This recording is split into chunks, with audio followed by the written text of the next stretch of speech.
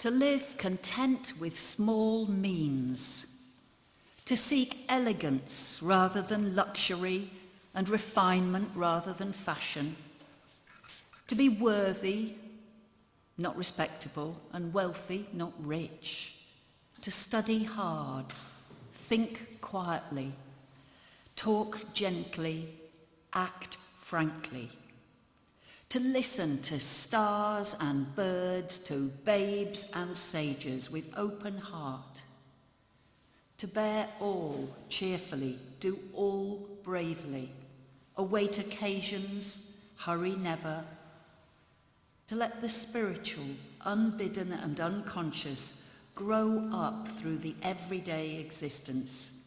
This is to be our symphony.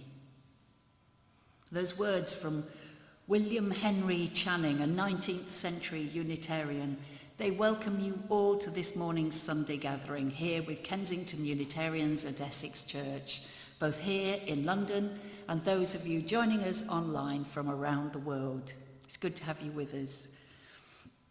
If we've not met before, I'm Sarah Tinker, and as a retired minister, I have the luxury of visiting different congregations around the country and even abroad, for ours is a worldwide movement, a beacon, if you like, for all those who seek a spiritual community, a community that will encourage finding our own path in life, in good company with others.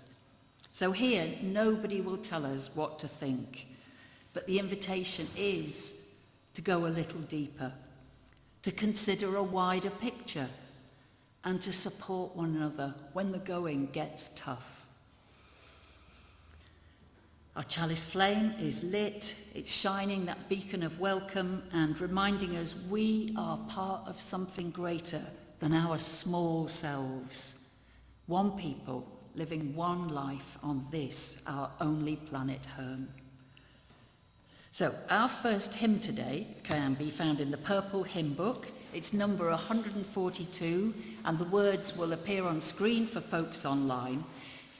It's called Shining Through the Universe, and the words are written by Roger Mason, a member of our Golders Green congregation. Roger has had a fascinating life. He spent many years as a geologist in China, and his words in this hymn describe a Taoist concept of there being a thread of gold for each of us to follow in life, a thread that connects all life. Now, as the tune may not be familiar, Peter, I'm thinking, should we hear it all the way through?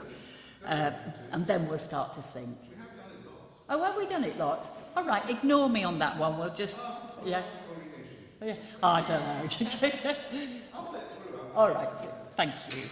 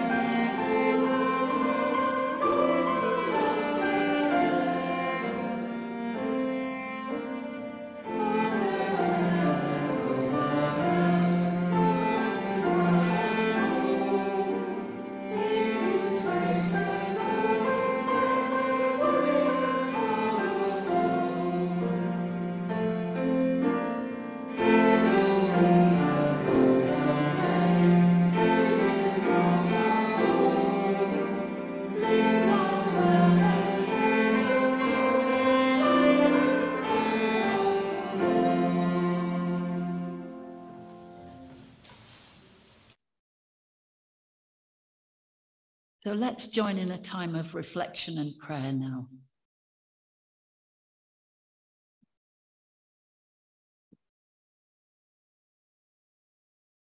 For which of us has not at some point in our lives experienced a certain apathy or listlessness, a sense of soul loss even, a feeling that joy has deserted us and that effort is pointless? How human it is to experience such a lowering of the spirits. You might think of it as the sun being hidden from us behind a cloud and all is grey and dull. So may the spirit of life and love be with us now and with all who struggle in life this day.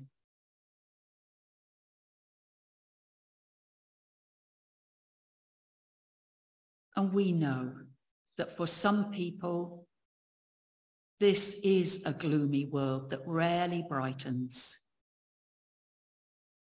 For some, the weight of poverty, illness, aloneness are too much to bear.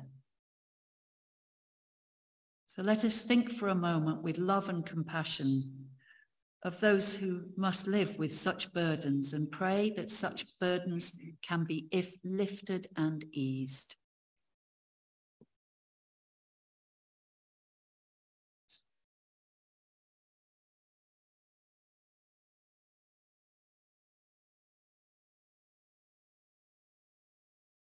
We live in times when some of us will find our spirits lowered by our concerns for this world and all its inhabitants. May we have love and compassion for ourselves in those times.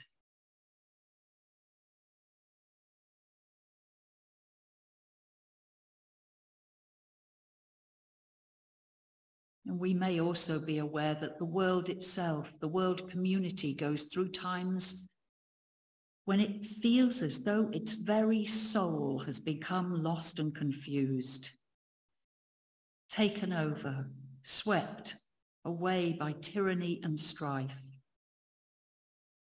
And yet again and again, in the history of the world, love and good sense have prevailed once more. And the struggles of individuals and groups have indeed secured freedom and justice.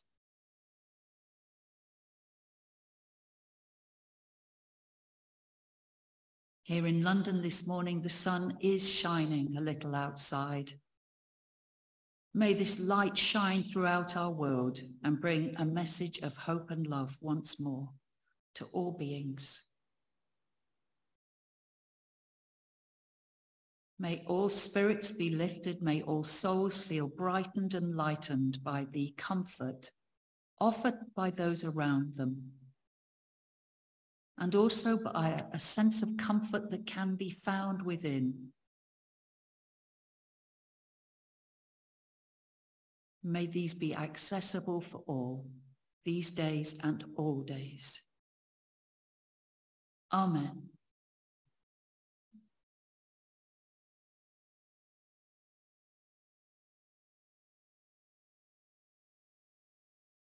We've got a poem now.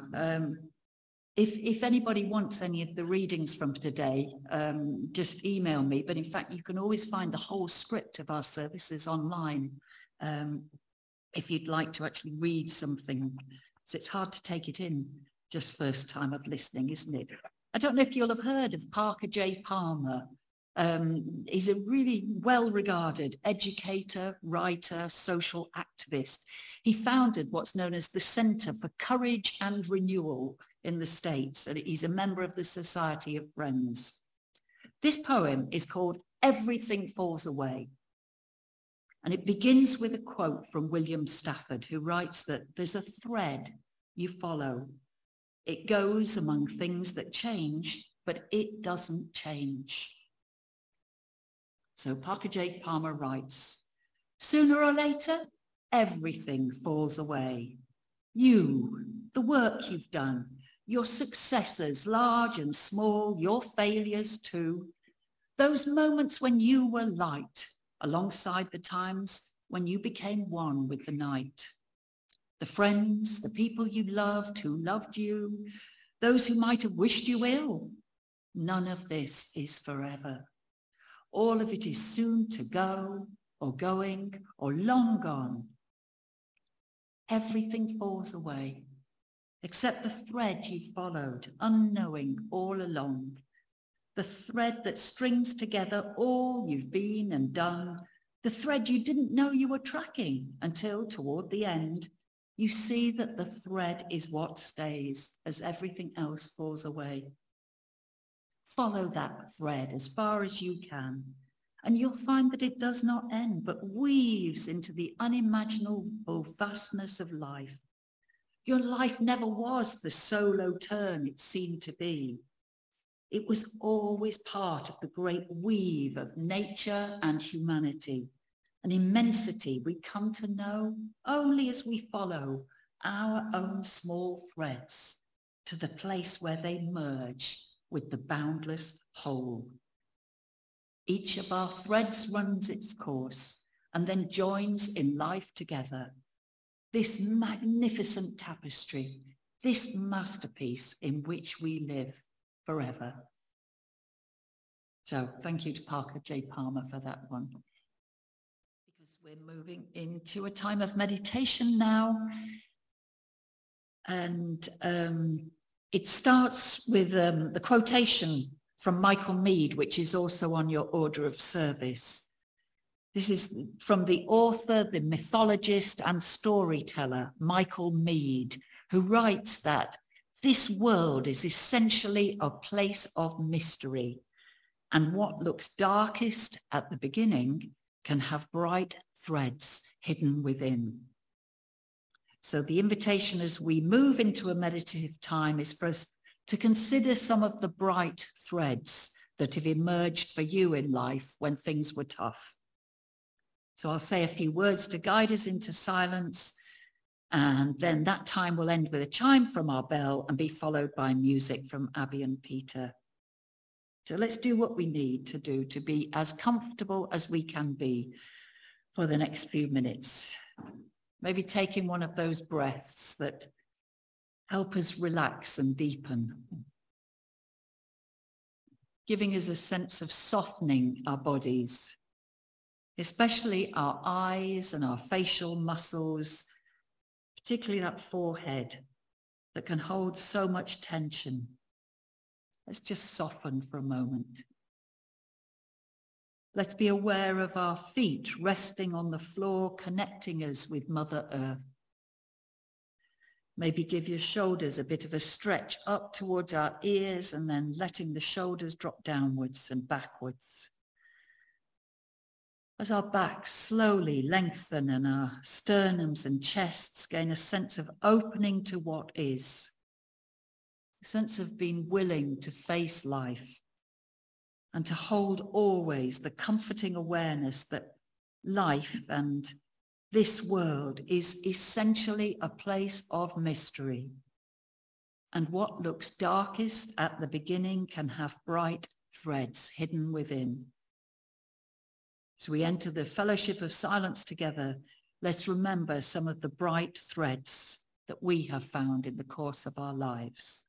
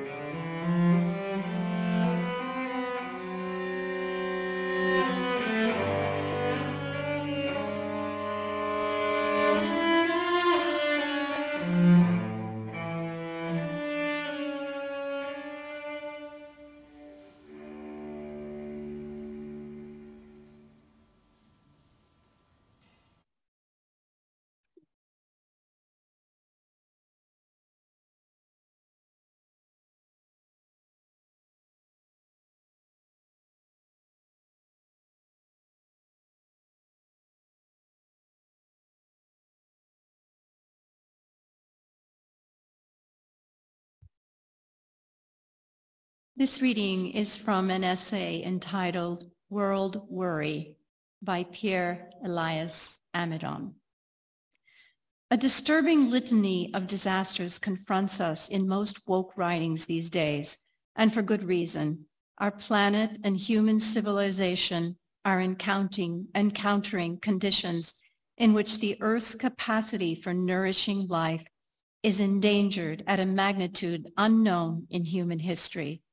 You know the litany: songbirds vanishing, soil depleted, poisons in the air and in our bodies, countless trillions of plastic fragments floating in all the oceans, a fierce ambition in human economies to grow past all limits, populations of refugees fleeing from social and climate disruption, and ever-increasing injustice, distrust, polarization, and domination of the many by the few.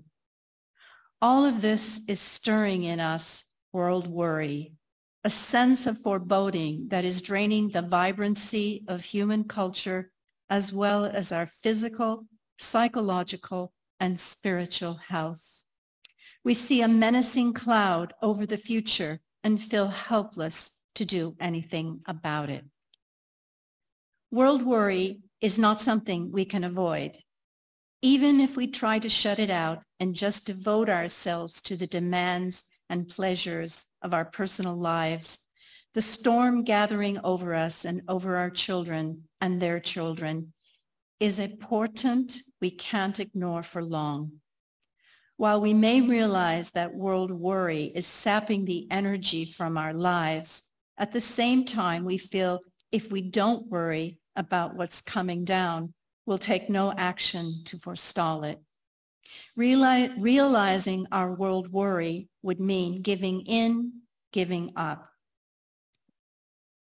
How can we be with this? What is our responsibility in this fateful time? What is asked of us? And then there's this troubling question. Can we be awake to the enormous ecological and social disruption that's happening now and that's ever increasing?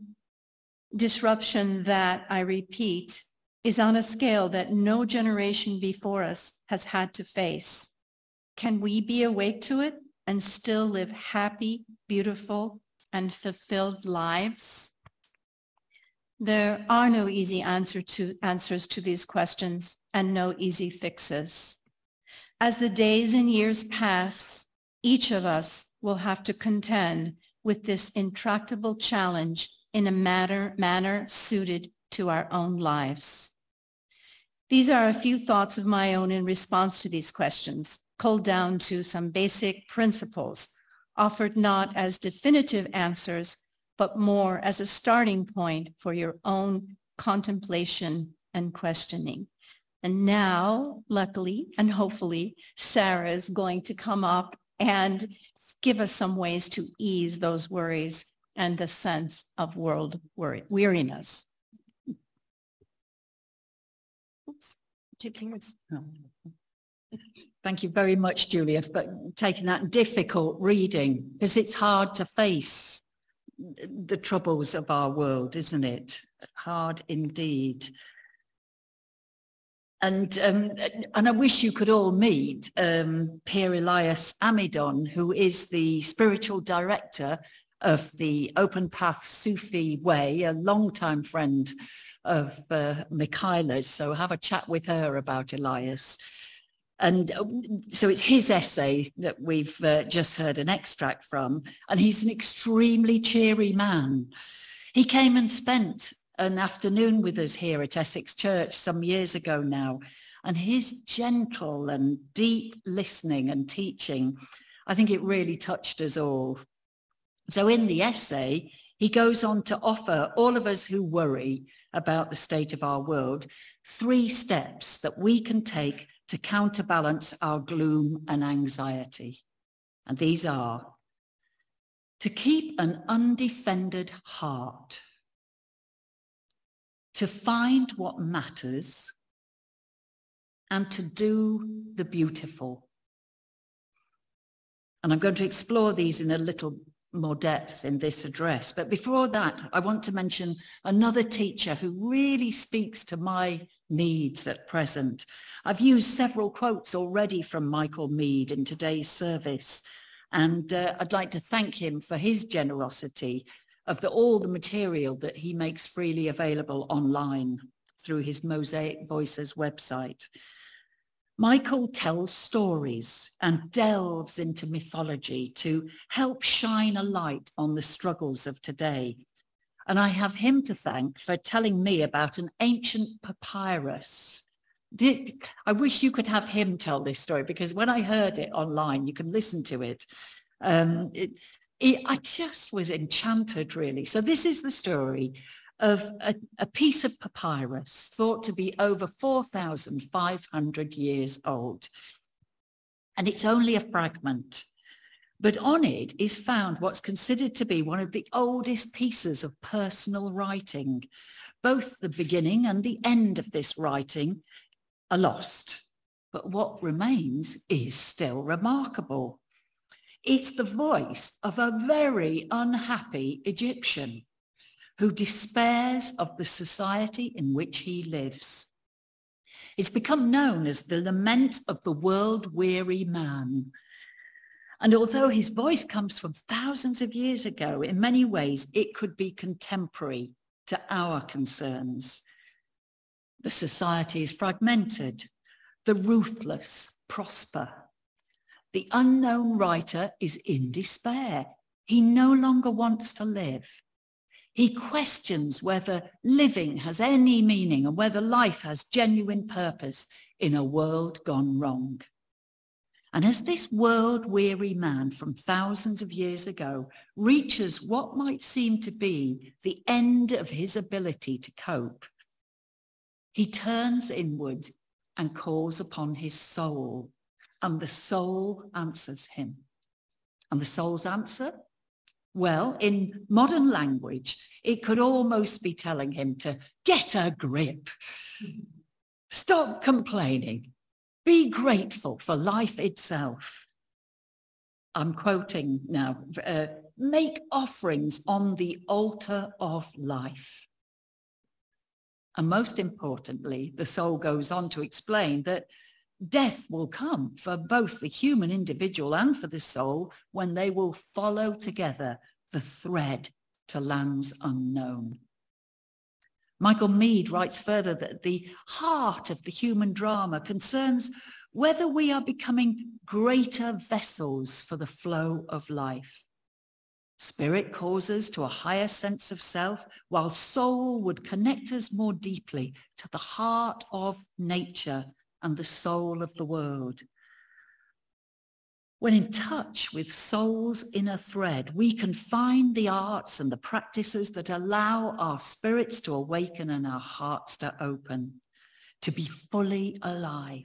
Making more soul and incarnating spirit is the only thing that satisfies the longings seeded in our hearts in a garden.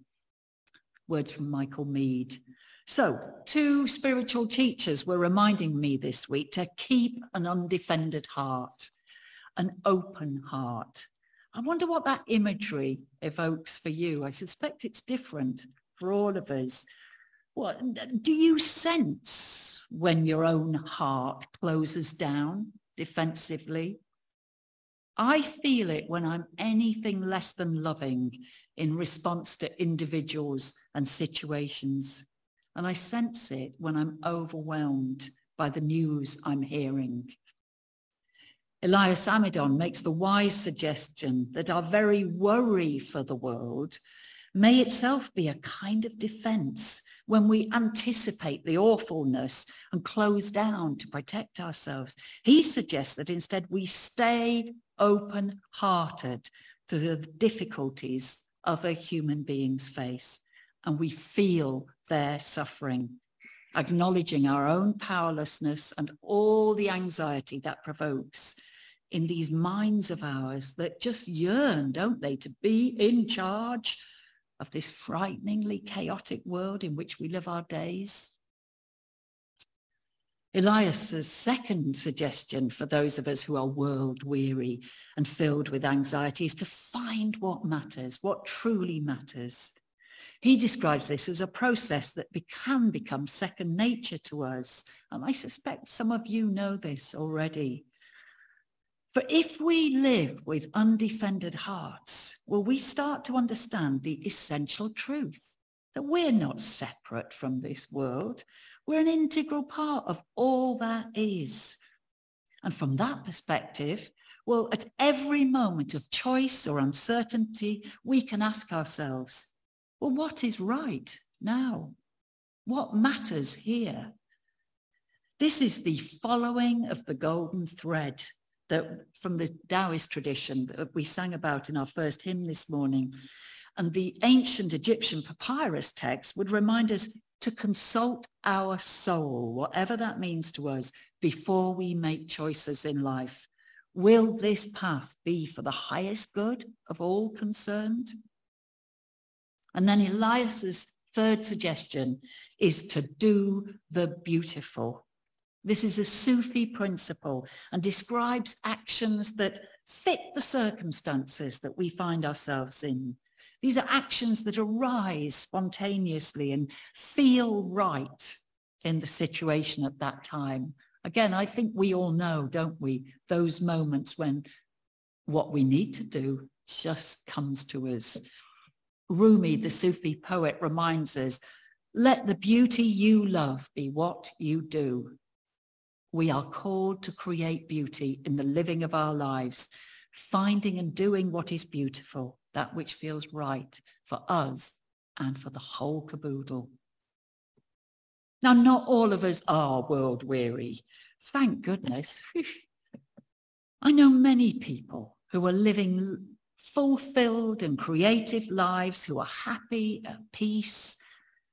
But for those who do despair of the state of our world and of our own society, let's take this advice to work on the restoration of our own souls, to work on deepening our connection with our soul, our own inner sense of something greater than ourselves, whatever name we give to that we might find this hidden thread in life that can help us regain our sense of meaning and purpose. Whatever storms rage about us, whether that sun is shining down on us or is hidden behind the clouds, together, we can explore the beauty and the mystery of our precious world and our remarkable and completely unique lives. May that be so. Amen. Well, one of the sources of soul restoration for me, and I know for many of you, is listening to music. And a few weeks ago, it would have been Nina Simone's 90th birthday. And I've been really enjoying listening to various Radio 3 programs about her life and music. And I heard a particularly soulful rendition of the old gospel song, "I Wish I Knew How It Would Feel to Be Free." And then I remembered it. Look, we've got that in our hymn books. So I'm not expecting us all to sound like Nina Simone, but if you can bring your own inner Nina Simone out in singing this hymn, I'll be chuffed.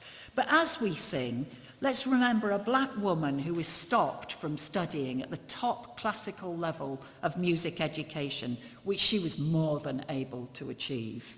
She went on to have a challenging but hugely accomplished career as a singer and pianist, and she improved life in our world, I reckon, both through her music, but particularly through her social activism, because she had an international standing and her voice mattered, especially for the civil rights movement. So I Wish I Knew How, in honor of Nina Simone.